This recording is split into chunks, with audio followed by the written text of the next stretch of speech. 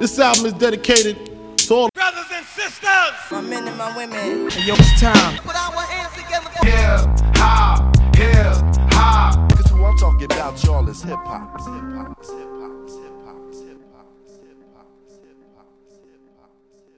The stories of hip-hop, of rap music, are the stories of a million MCs who inside of them the words are coming, the words they need to make sense of the world around them.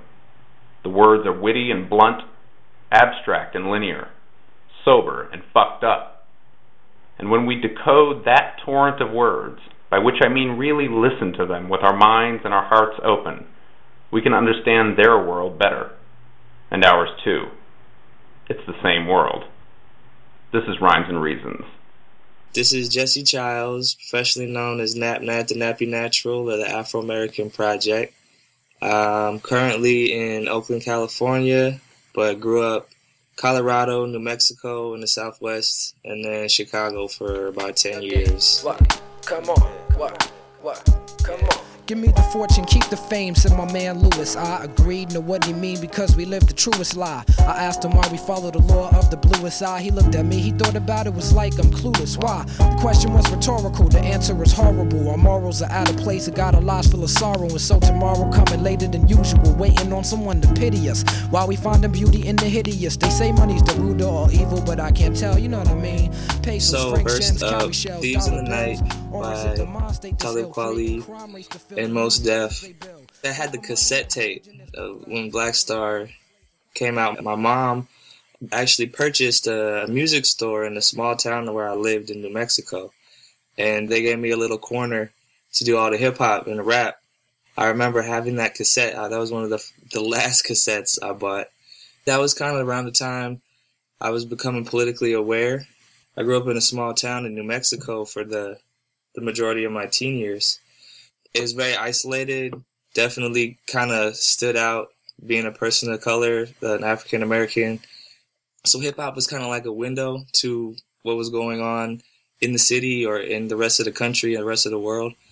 And I remember that song like really resonating with, even though I wasn't smack dab in the middle of the black community, like certain things I related to, or I could start to realize what's going on.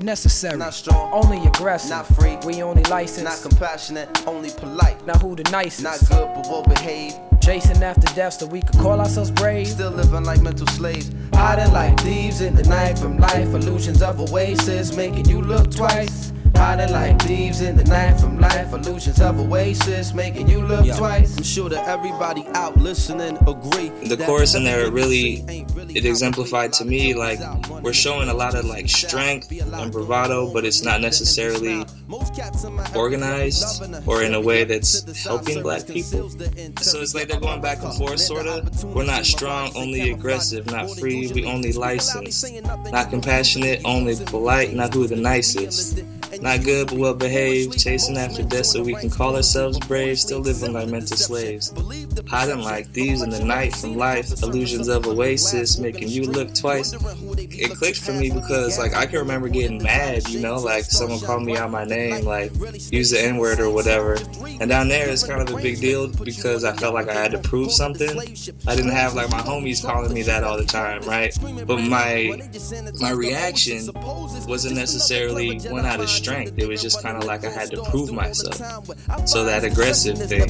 In between, we either niggas or kings, we either bitches or queens. The deadly ritual seems immersed in the perverse, full of short attention spans, short tempers and short skirts. Long barrel automatics released in short bursts. The length of black life is treated with short worth. Get yours first, them other niggas secondary. That type of illin' that be filling up the cemetery. This life is temporary, but the soul is eternal. Separate the real from the lie. Let me learn, you're not sure, only aggressive cause the power ain't directed. That's why we are subjected to the will of the oppressive. Not free, we only licensed, not liable. Nowadays everybody got a certain level of either wage slavery or just some sort of manufactured systems oppression that's akin to what slavery was as a system, whether it's having to get birth certificates or marriage certificates or making contracts with the state whether you want to or not.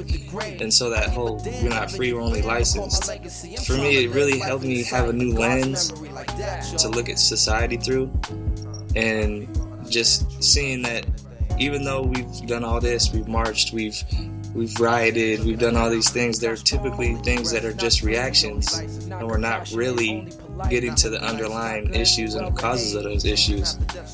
And the whole metaphor, I guess, about thieves in the night, the criminalization is there, whether you're doing something wrong or not, and participated in that, knowing it's out there, but still actively doing that, wanting the image of being a thug or being hard or being scary, whether you're going to an Ivy League school or trying to be a chef or like something else, you still got that image, whether you want it or not.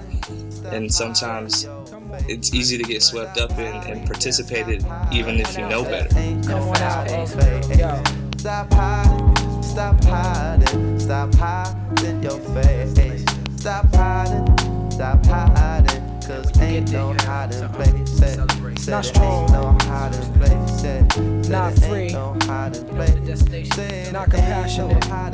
It's really just one of the more soulful kind of jazzy songs on the album, so it kind of took me back to the whole like native tongue kind of era where everybody was sort of on that tip and all the musicians were working together, and I really have tried to model the collective of musicians that I work with around that sort of golden era native tongue movement where it was like Tribe Called Quest and the Jungle Brothers and then Busta Rhymes and Common and Mos Def and Talib Kweli and all those other people sort of associated, Wordsworth and a lot of the people on that album. They would always be on each other's songs and the message was always carrying through from song to song, so it was really like authentic. And I feel like after the millennium arrived, even the more conscious artists had to sort of find some medium of commercialization to still be relevant or to just even get a message out. I really always backtrack to that album sort of as the tipping point of that. I felt like there was a lot more intentional effort during early, mid, late 90s to make sure that that message was creative, it was still hitting, like it was still dope to listen to, entertaining, but it was always there, whether you were fully tuned into it or not. And so this is like a kind of a time capsule for me, this song. It really represents a lot of that. Hello, it's the soul, trooping in with the Jungle Patrol. And this one's about the KOs, the knockouts out there who's holding my blood. Hold up. Wait a minute. Now just wait. We're gonna talk about Buddy on this plate. But before we let the herd out the gate, make sure all the levels are straight out the jungle. The jungle, the brothers, the brothers. De La Soul, from the soul. Black medallions, no gold. Hanging out with Pars, hanging out with Mace. Buddy, buddy, buddy, all in my face. Fold the lap. The city was small, super small town.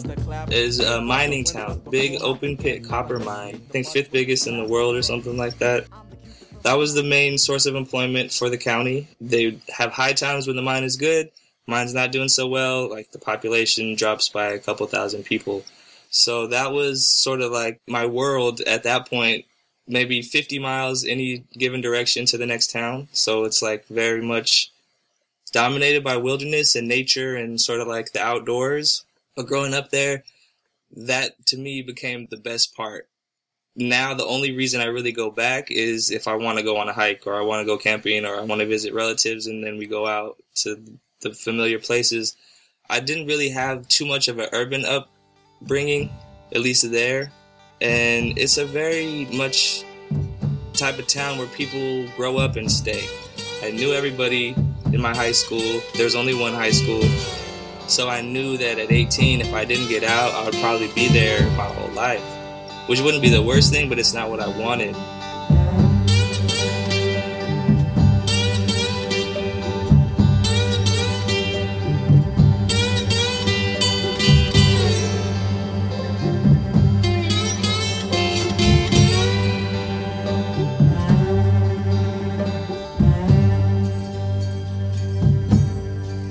The food is amazing if you like authentic Mexican food.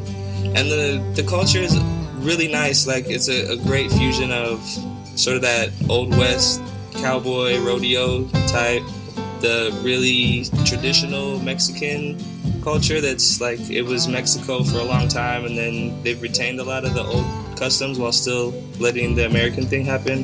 There's a lot of Native American culture, On my dad's side, I have a couple different indigenous Native American tribes. Not from that region, but just finding it out later, it let me appreciate a lot of the things I was exposed to earlier. You can go on a hike and see these cliff dwellings of people that lived there 5,000 years ago, and just be looking around and find arrowheads and pottery shards. And then you go somewhere where it's all skyscrapers and bridges and stuff, and it gives you a place you can go to when things get a little bit too hectic, even just mentally. Just be like, I can remember being on that one peak and just taking deep breaths in the trees and da-da-da-da. And it's a calming thing. It got me through some high-stress moments, sort of just thinking back.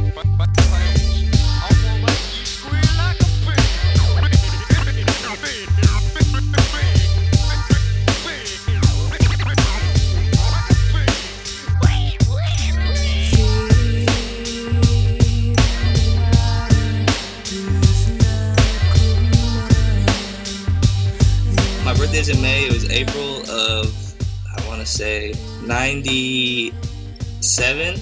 I was about to turn 15, I think, and my stepdad surprised me with the Gemini starter kit from the back of the Source magazine. This little belt drive turntable with a cheap little mixer, and he had this stupid hat on with the microphone making like alien sounds trying to surprise me. I was like, you are super corny, dude, but thank you so much. And it came with some records. I remember there's a record by Estero, Breath from Another. They're like a trip-hop group from Canada or something. And I had never heard of them, but I was like, this is dope. And so I practiced mixing, I'd enter talent shows, and I was writing poems and stuff at that time. And there was some other dudes in the school was like, oh yeah, we're rappers. And they didn't like me for whatever reason. And so instead of fighting, I was like, let's battle it out at a talent show. So we had a battle. And that was like the first time I took using poetry as like self-defense seriously. And I ate him up. I went in.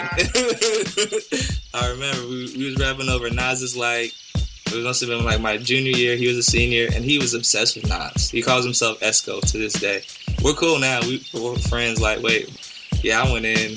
That was fun.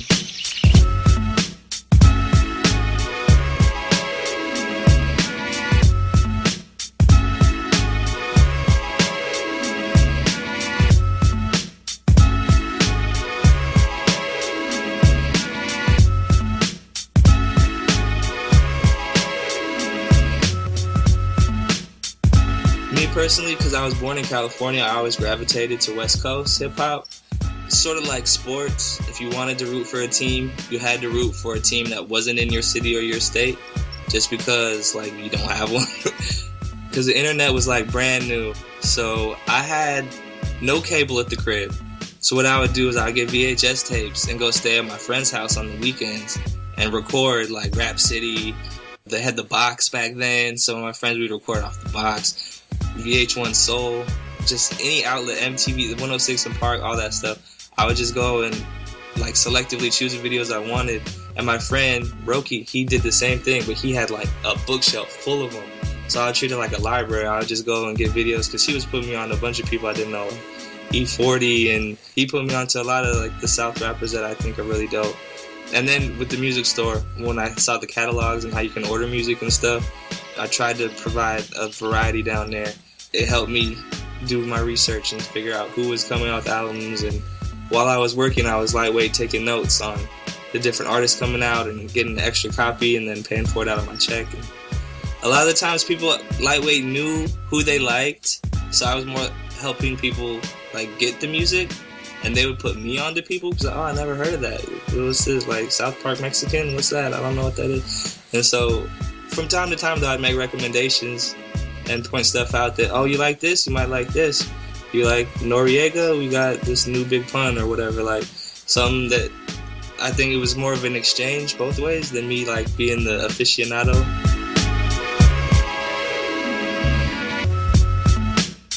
I was actually part of the University of Hip Hop. I was there the first year.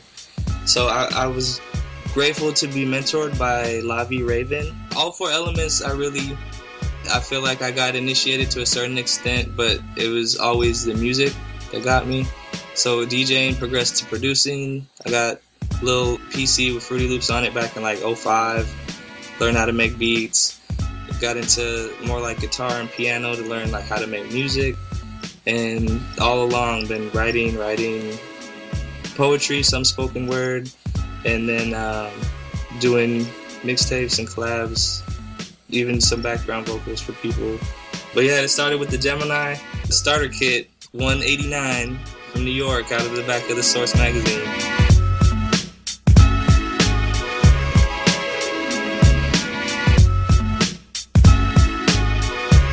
I went to see my first big rock concert. My brother took me to see Rage Against the Machine in San Francisco at the Shoreline Amphitheater, and Wu-Tang was supposed to open up. And I was like crazy about Wu-Tang, like more than even West Coast rap. Like when Wu came out, it was all about Wu-Tang. I had the clothes, you know, I was, what's up, son? Like talking like I was from New York. They canceled though. I think that was the show where like Raekwon and a couple other of the members beat up some promoters and they got kicked off of the tour. And so the Roots filled for Wu-Tang, and I had never heard of the Roots, but I got to see them perform, and it's like they had Rozelle, they had Scratch. This was like the Roots, you know, like Leonard Hubbard was still there. I think Scott Storch might have still been there. And I was so determined after that show that I was going to be involved in hip-hop in some way. I got to meet Black Thought and Rozelle. I was super cheesing. They probably thought I was crazy because I like couldn't talk. I was just in awe. And that's when I asked for the starter kit. When I got back, I was like, I want to be a DJ. And so that must have been in like early spring. And then a couple months later, I got the turntable. So I was like, okay, it's on now.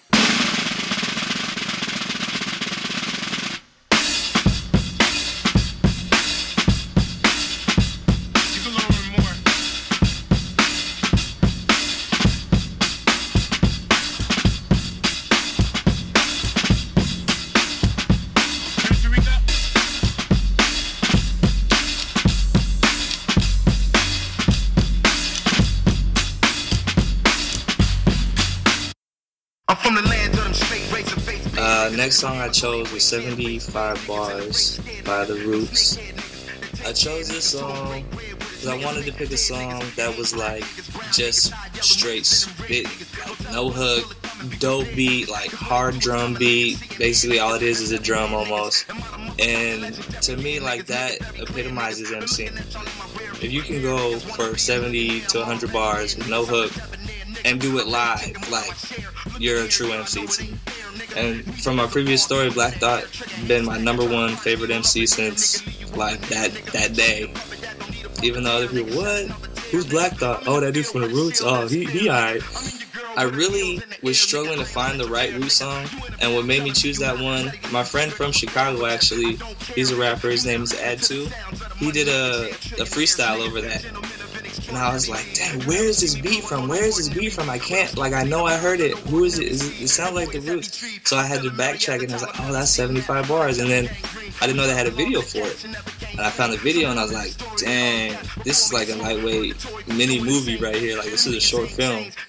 And so I chose it because of the visual, because of the connection to Ad2, and just because it shows to me, like, how amazing Black Thought is, both in writing lyrics and delivering lyrics, and how Questlove can make just a drum pattern, or it's a pretty complex drum pattern, but a drum pattern be the whole song, and you really don't notice that there's not any other instruments. Which is Annie Percocet, Percocet, what's your network and plan? You better look alive, cause them niggas outside looking desperate again, nigga. In the blunts and liquor, killing my lungs and liver. The asthmatic, drug addict, I'm function with it. I put a rapper in a hole with a dust for sitting, for spitting. Played out pattern that once was hitting. I got news for you all, let me show you how to ball. See the legendary fall, I ain't heard of that. Y'all niggas is off the wall like Arsenio Hall. I'ma put you right back where the dirt is at. 450 Fahrenheit on the thermostat. Somebody stalking like a white girl burning dead, but she not a earning yet. To anyone who doesn't think he belongs in the top 10, I would just wish they were there for some of the shows I've seen. Like, they came to the House of Blues in Chicago. It was the OK Player Tour. I swear this was a 5-hour show. It started at like 7 in the evening, and we were there till almost 1 in the morning. No intermission, and everybody and their cousin was rapping. Like, they had Slum Village there, Dice Raw was there, Badu was there, Dead Prez was there, De La Soul came out of nowhere. But through the whole night, Black Thought was the head MC. Like, And I mean like master of ceremonies. He introduced the acts. Then there would be like a 20-minute root set. He would be doing a song with the Jazzy Fat Nasties or something. And whoever was on the OK Player label at that time. High Tech was there with Kweli. And dude did not stop. I was like, how is he not like speechless at this point? 5 hours of just straight spitting and rapping other people's verses. Like Malik B wasn't there, so he's rapping Malik B's verse. He got a song, he's doing LL Cool J's verse, he's doing Cool G Rap's verse, he's doing Kane's verse, like everybody, to not miss a syllable. And I'm just like, how can you mess with that? Like, what other MC can do that and still have original material? Like, when you break down his lines, if you read them, dude is like a journalist or like a writer.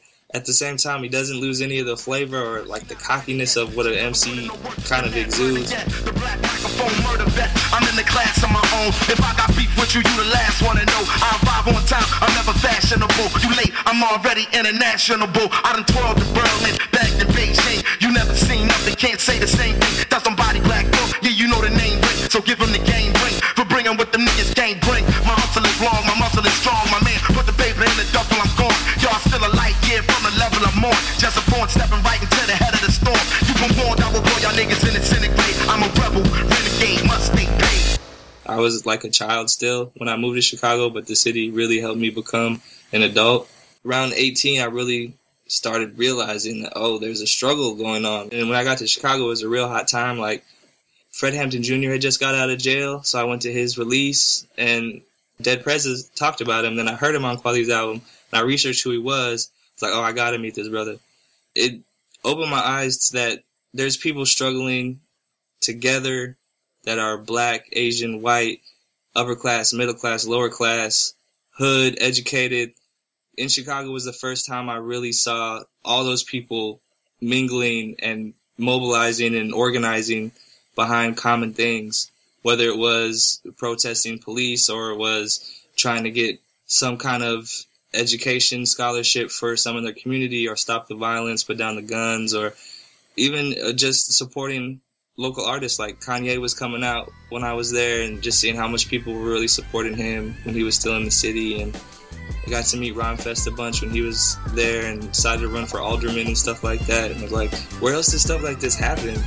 It was a great experience, from small town to big city, going from being a big fish in a small pond to a regular fish in the ocean. It took a while to adjust, but I'm grateful for those lessons all the time. Like, I really consider that's the place where I came of age, and so I always claim that as part of my upbringing.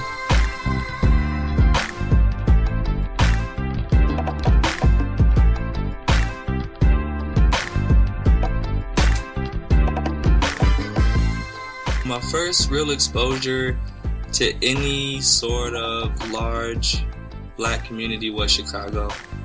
Instantly, I did feel welcome, and I felt part of it, especially within the university, because we made such a small percentage of the total population. Even though we're studying completely different things, we always made time to bond and just check in with each other and do events and stuff like that. It was an eye-opener, though, when I got out of the bubble, was at times I could feel being not really an outcast, but I feel like I stood out. For some people, there was sort of like an equivocation, like, what is he? I hadn't necessarily seen myself as anything other than black, but I went into the black community, and a lot of times be like, oh, well, you're Puerto Rican or you're light-skinned. And to me, that concept was new, even though, I mean, I know I wasn't like as dark as my father or dark as some of my friends, but it was just never really a thing. But that's the first time it got pointed out to me. And it took me a little while to get over that, but I felt that it was completely understandable, especially because it gets so cold in Chicago. I'm one of those solar black people, like I need the sun to stay dark. So in the wintertime, I'm like 5 shades lighter than I am in the summer. And so I totally get it, especially with a lot of the segregation that goes on in Chicago. You want to be clear about where somebody stands. And so I wasn't tripping off of that, but it challenged me because I didn't know how to communicate along those lines. Like, I'm coming from a place of blackness, but I can see that the person I'm trying to reach out to or interact with is coming from a place of like, what are you or who are you? I was thankful for the people that were from Chicago that sort of took me in, because the code of the streets, I guess, sort of got spelled out to me there. It's like, you don't have to try to interact with everybody. I guess I'm coming from a small town where you smile and you say hi to people all the time. But in the city, sometimes you just got to keep it moving and not trip. And if you don't get eye contact, you don't get eye contact. That's just one of the things. You have your friends, people that you know, and then sometimes circles maybe interact where you meet new people. I guess I was too caught up in trying to be social with everybody. And so I think that was one of the things I took away from. It's like there's a time and a place, and you don't always have to go out of your way to try to communicate. And I guess in certain ways, maybe because I was from a place where there's so few black people, I was used to overcompensating or like really projecting my blackness. Like, no, I'm not Mexican. No, I'm not Latino. No disrespect to them, but I'm just trying to I want to exist as what I am. So when I got to the city and it wasn't as big a deal, I was still sort of in that mode where it's like, I gotta really represent. I really gotta, put on the colors and try to get the handshake and the pound and da-da-da-da. And it wasn't that serious. So it helped me chill out and relax and connect with people from different races, like going to apartment parties and seeing black people mingled with all sorts of every race. And that was really refreshing.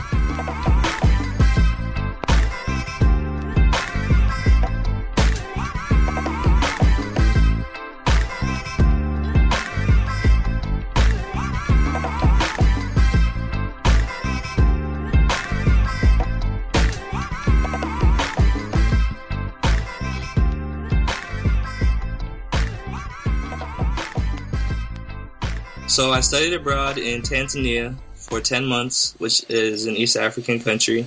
It was amazing. I studied anthropology in the Serengeti. I studied archaeology in the Olduvai Gorge and Ngorongoro Crater, and got to go to some places that are really inaccessible even to citizens there. So I was super grateful. It was hard. I got mosquito bites and was living in a tent for 6 weeks and all that sort of thing, but I really got to connect with a lot of the musicians out there too.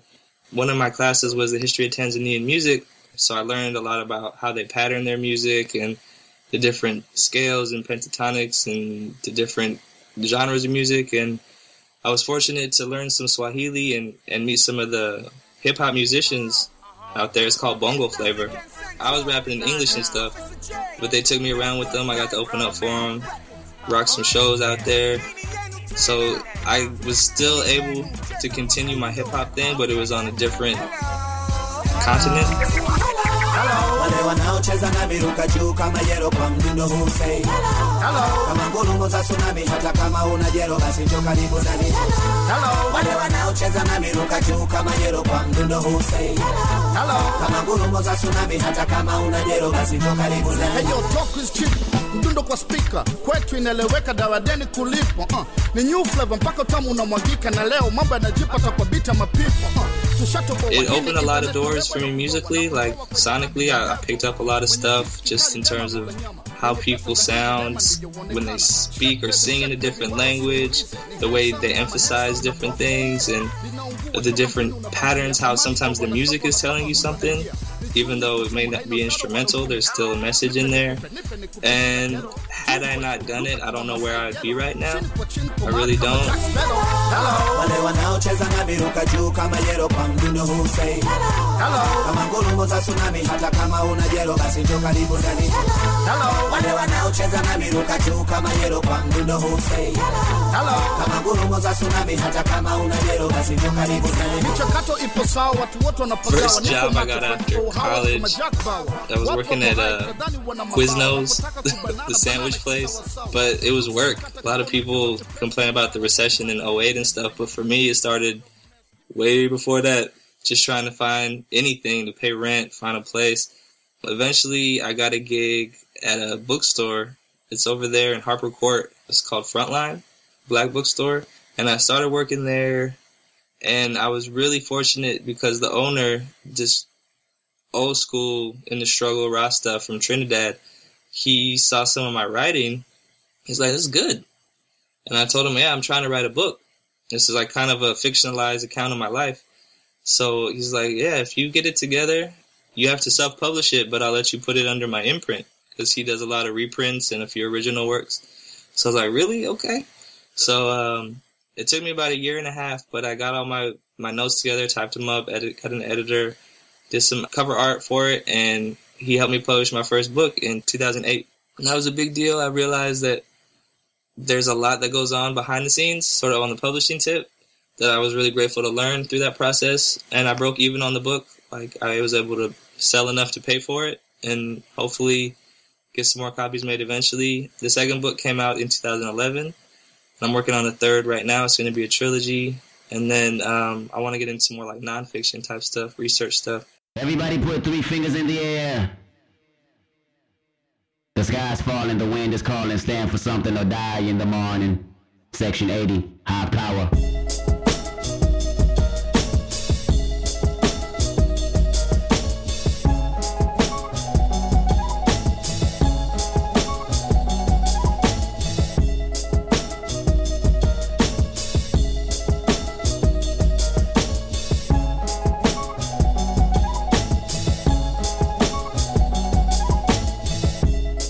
Visions of Martin Luther staring at me.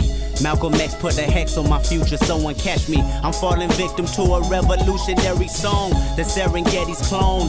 Back to put you backstabbers back on your spinal bone. You slit your disc when I slit you my dish. You wanted to diss but jumped on my dick.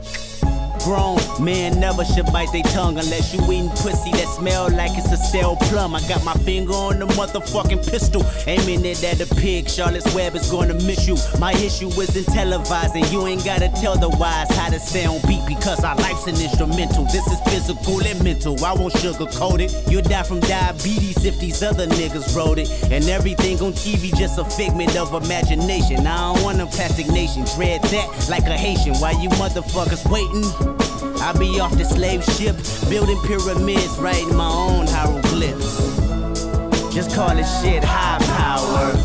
High power. That's the jam right there. That was the first time I heard Kendrick Lamar, and I'm a huge fan now. For me, it's a song that has commercial appeal, but he has so many little sort of nuances in there that are referring to these tremendous movements that have happened in the last half century that I don't hear anybody really talking about, and especially not in the way he talks about it, because he doesn't sort of elevate it so far beyond our generation, which happens a lot of the times, I think, where it becomes like this thing, this event that's incapable of happening again, or like our generation's not able to comprehend what that was like because we haven't had anything like that. I feel like he does a good job of straddling sort of the idea that our generation is living through things that may be even grander than previous generations. We just don't have that retrospect yet, and still seeing the importance of standing on those ancestors' shoulders. He's talking about Bobby Seale making meals and stuff like that, where I'm not sure Bobby Seale's flattered or upset by that, but that message is strong for a lot of the youth out here who want to change things, but they don't want to be broke doing it. It's not a this or that. It could be a both and.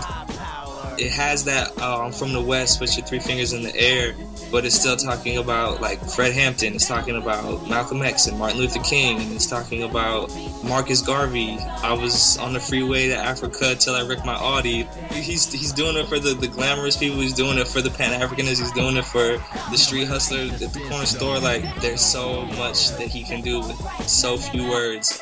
Who said a black man in Illuminati? Last time I checked, that was the biggest racist party. Last time I checked, we was racing with Marcus Garvey on the freeway to Africa till I wrecked my Audi. And I want everybody to view my autopsy so you can see exactly where the government has shot me. No conspiracy, my fate is inevitable. They play musical chairs once I'm on that pedestal. I think he's one of those sort of signposts in the road of hip-hop. Like, it is changing. The game is changing.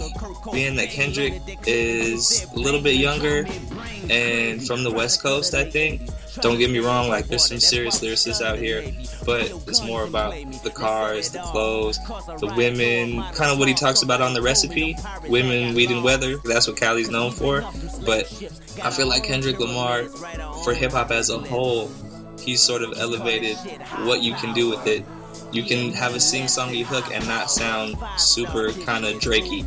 And you can have this weird, you know, like nerdy almost persona and still be cool with the G's. He fills so many gaps, I feel, that are in hip-hop right now, from like the hipster hoppers, kind of like Wiz Khalifa, to some of the more like purist people, like Nas says in his new album, my stuck in the 90s niggas. And then some of the newer electronica kind of hip-hop, which is emerging in a lot of popular music right now.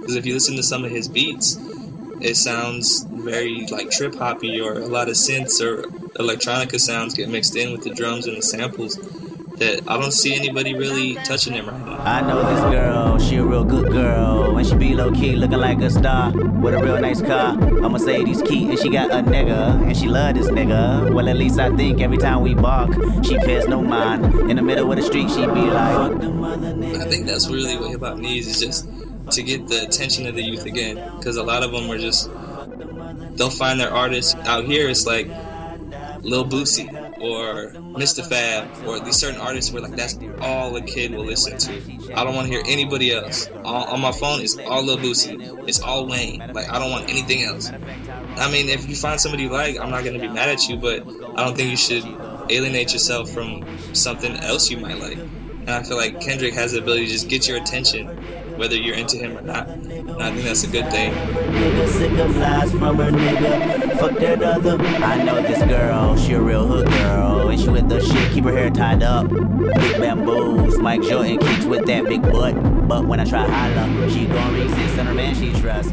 So when I walk by her, she be screaming, then she be like, so much like Chicago here though at times. There's certain parts of West Oakland or East Oakland where I feel like I'm in the South Loop, or maybe like over near Bronzeville or something, or even further south, like between Stony and Cottage as you go down south. And the people seem super aware of what's going on in their city, which I think is so important. They're organized around their city more. I want to say Oakland is a sixth the size of Chicago, but proportionately the murder rate is higher. And it sucks because it's concentrated like in Oakland. You have San Leandro and Hayward on one side. You have Berkeley on the other side, and Richmond. It seems like Oakland always has the worst of it. I wasn't shocked when I got to Oakland, but after a while I was shocked just to see how consistently people sort of just chalk it up to, oh, it's Oakland. You know, like, oh, that's just what happens there.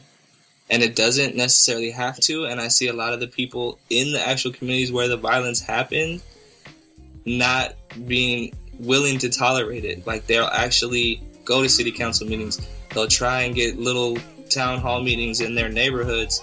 And I didn't really see that so much in Chicago, but just the willingness and the motivation for people who, they know it's like, hey, I might be a retired grandmother, but I still have some say in what goes on my block. For the city of the size of Oakland, I would say the way people come together, if it did happen in Chicago, the machine downtown would be in big trouble. Now this is how it is. We try to handle biz and make moves in this land where the power lives, where they devour kids and acts of cowardice rule from a tool of violence and a shrouded bliss. I try to release my malice and develop my inner peace in a place so callous. Maybe y'all go to Angola or the Gold Coast and blow smoke with the old folks, cause they know most. Capture the cultured pearl. I really see like a revitalization of the youth, even though the cards are so stacked against them. I mean, I'm relatively young myself, but when I see people in high school now, they are so aware that their life is going to be 10 times as hard as somebody maybe twice their age. And they're still going hard though, that's the thing. Like, the gun violence is what gets sort of highlighted most of the time because it is frequent, but what's going on around that and in the midst of that, and despite that, is really motivating. Just seeing young people, even though they may have gone to jail, they still want to get their GED. They still want to have some place where they can feel safe and talk to somebody and get the skills that they need to get a job, because they're not just going to settle. And they're willing to go out and tell their friends, like, oh, there's a different way to do this. And whether they lose their credibility in the street or whatever, it's not so much about that now. Like, I feel like a lot of the youth in Oakland are willing to shatter the stereotype that you gotta be a certain way to be accepted in your community. And I feel like that if they could get the schools together, which is a huge problem, if they could sort of meet youth where they're at, I feel like that the transformation that the Panthers did in their era could happen again in the new format. It might not necessarily be a racial thing or a neighborhood thing, but I think the youth in Oakland have the potential and ability, if given the opportunity, to start one of those ripple effect things where a lot of the other youth in other towns and other cities say, like, we don't gotta kill each other. You know, we can be computer programmers. We don't gotta be rappers. We can do anything any other race is doing right now. We just gotta make that conscious decision as a community. And it's happening here. I just hope that it's not, I hope they don't pour water on that fire. Go to the jungle, go to the city, visit somewhere, don't live in the bay or somewhere in between. But you'll never be unseen. Go to the jungle, go to the city, visit somewhere, don't live in the bay or somewhere in between. But you'll never be unseen. Hip hop matters because, like jazz and the blues, it's one of the few completely original things to come out of the Western Hemisphere. It's transcended race, class, gender, and has become a medium of expression that can bring tremendous wealth, consciousness raising, as well as a vibe that just puts you in a place where you feel like you can do anything or anything can be done. Hip-hop is important because it gives youth culture a chance when a lot of society tells youth that they're wrong or they're hypercritical of youth with no justification sometimes. Hip-hop is important because it does that. It challenges a lot of the norms and opinions of society, and sometimes it doesn't do it in the most productive or constructive way, but it still creates dialogues and discussions. It creates a centerpiece that people that may be from different walks of life can approach and have a good talk about, whereas if it wasn't there, they may just pass each other by, sort of like today. Like, I don't know if I'd ever have looked you guys up had hip-hop not existed, you know what I mean?